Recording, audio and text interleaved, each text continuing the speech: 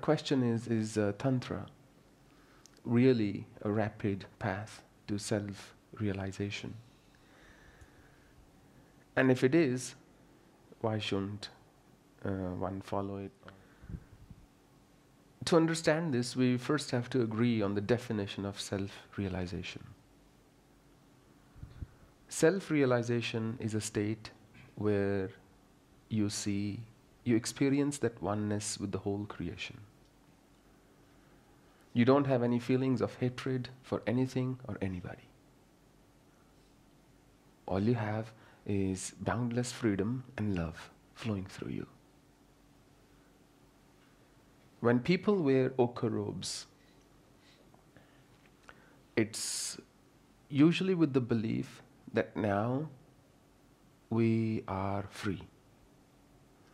Because this is the color of fire. This is the path of freedom.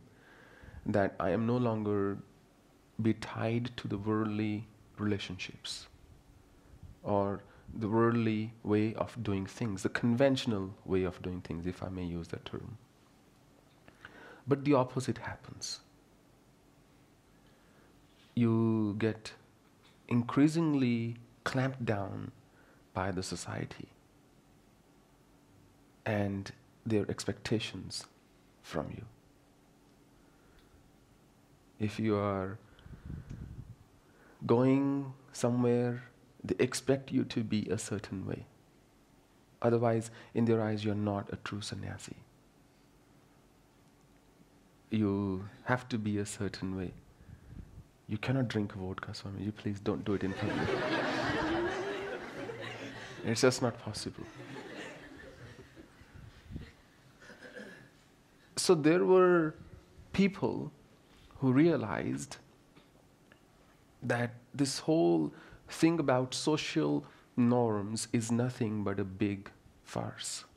It's just a big joke. That what does it even mean? We have these rules in the society. But the society needs such rules to move forward, to have some kind of framework. We have a rule here, we'll serve lunch at, let's say, midday and serve dinner at 7:30 and serve breakfast at 8 o'clock. There are rules. You cannot bring your footwear in the dining hall or in the temple. These rules are there to somehow manage the crowd. So Tantra says, what if I really went the other way? What if I had the courage to break every rule that society has given me? What would be my life then? Why have they forbidden that you can't drink alcohol?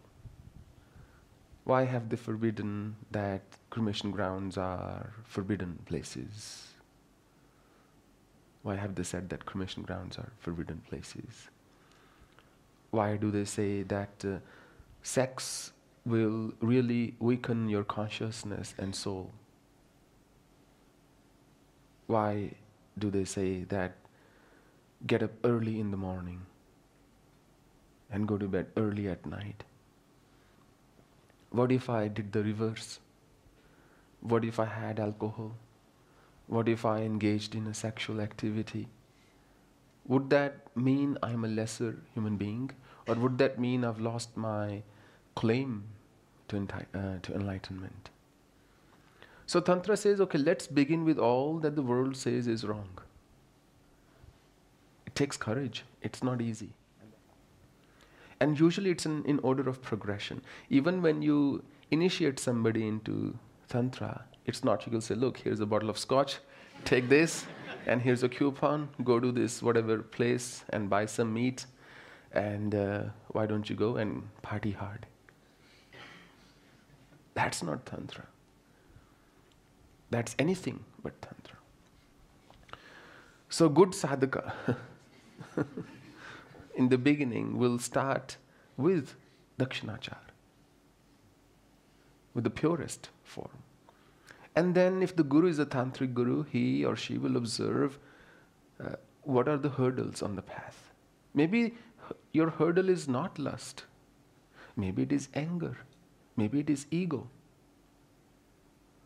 How do we break it? If you stand in front of an ocean, it's equally liberating. If you are able to stand at a high point where you look down at an ocean, you will see how tiny a human being is and how insignificant our existence in the grand scheme of things. Just constant, those waves coming at you and you're looking at that ocean. So Tantra doesn't mean that we'll do everything wrong. Tantra says, let me break the conventions and find out why what I think is bad. Maybe it isn't. Maybe I have to walk through the mud. Maybe I have to get my hands dirty before I can find the treasure. So that's why it's the rapid path, because our conditioning is so strong. We are so sure of what's good and what's bad, what's right and what's wrong, what's moral and immoral, that we think we know how to get to God. We know how to realize our truth. Nobody has to tell us. Anybody who gives us a method must operate in this framework. That means this person has also realized the truth.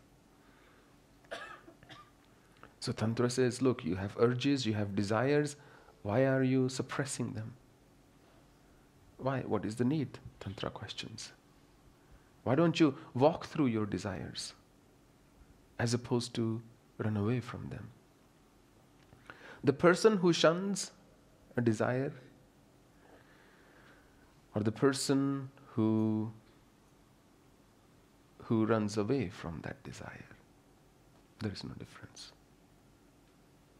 If somebody says, I don't drink alcohol, but deep down they really want to drink it, and every time they see it being served, they question, maybe I can pour a little in my Coke and have a sip, nobody would see. Or maybe in a glass of steel or something.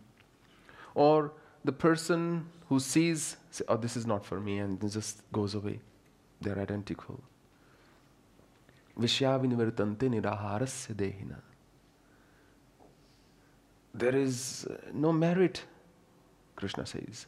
If you are going to keep desiring something, but from the outside you are going to shun it. You are going to deprive your body from certain pleasure, but deep inside you want it.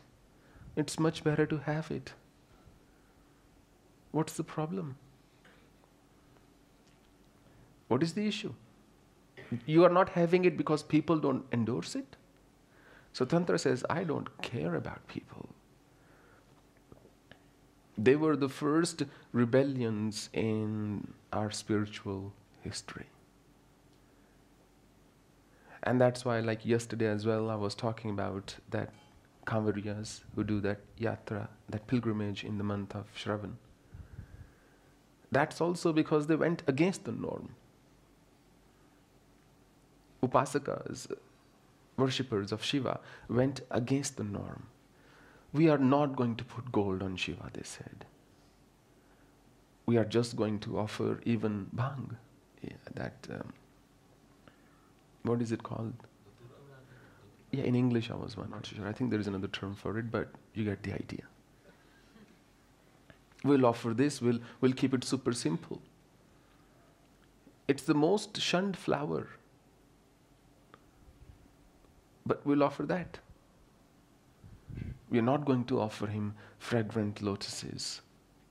We're not going to put a big a crown on him, studded with diamonds. We are not going to do the big normal arati. We'll smear him with ash from the cremation grounds.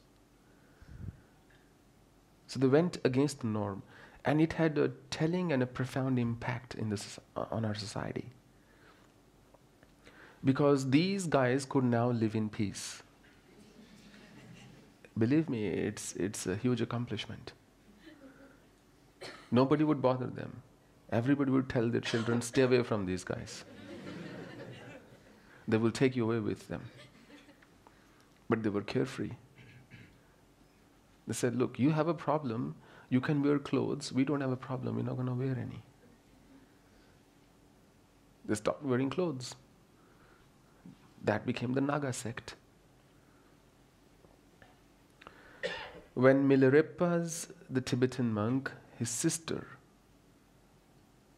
found out that his brother was meditating in a cave, it is said that he meditated to such intensity and in such austere circumstances that for a very long period, spanning several years, all he did was drink nettle soup, a soup from a weed that would just grow there. It was green, and a green tinge had appeared on his skin from just drinking that. So he had no clothes on his body. So his sister went with a friend of hers, and she said to Milarepa that, what are you doing, brother? Is this the way to enlightenment? Is this the way to realization? Look at such and such monk. He wears beautiful clothes, he puts on nice fragrance, he delivers his lectures. This is what's written in his biography. And everybody loves him. He sits in nice places, he mingles with the best of the best, the who's who. And here you are sitting in a cave in such an emaciated condition. That is this the way to enlightenment? And you're not even wearing any clothes. He said, this is the way to enlightenment for me. And I'm only doing what my guru, Marpa, had ordered me. And I'm helping the world from my penance by sitting here. So she could not convince him to come down, to come out of his cave and step into the world. But she was a sister, and she saw that how he was living in such extreme conditions. So she went back and she knit something from a woolen something, and she sent it for him. A jumper. So Milarepa cut it, and he made little caps for his fingers, and he covered different parts of his body. When his sister went again to see him, she said, I made it with so much love. What have you done? You've just practically tore this thing apart. What is this method? I gave it to you so you could cover your body. And here you have cut little pieces and you're covering just the tips of your finger. He said, listen, were you ashamed of your body? Were you aware of your body when you were born and when you were growing up? And now, as you discovered your youth, as you discovered your beauty, as you were turning from a girl to a woman, you started getting all this worked up about this and started thinking about covering yourself. He said, I still live in that child's mind. And I've covered the parts I need to protect. When I meditate, he said, my fingertips become really cold. My chest doesn't become cold, he said. My heart's beating there, it retains a certain warmth. But my fingers become cold, so I've covered my fingers. And Milarepa's whole quest started because of a revenge, the feeling. He wanted to take revenge at the instruction of his mother against his uncles and so on. That was his way. People who discover the truth eventually or make a huge impact in the world in any way are those who are courageous enough to take a bold step. Because there is no safety net on the path of awakening. There is no way to be safe, to know everything beforehand. It's a path of discovery. And when you are on the path of discovery, you will constantly discover and find new things on a daily basis. In summary, yes, if done correctly, it is a very swift path.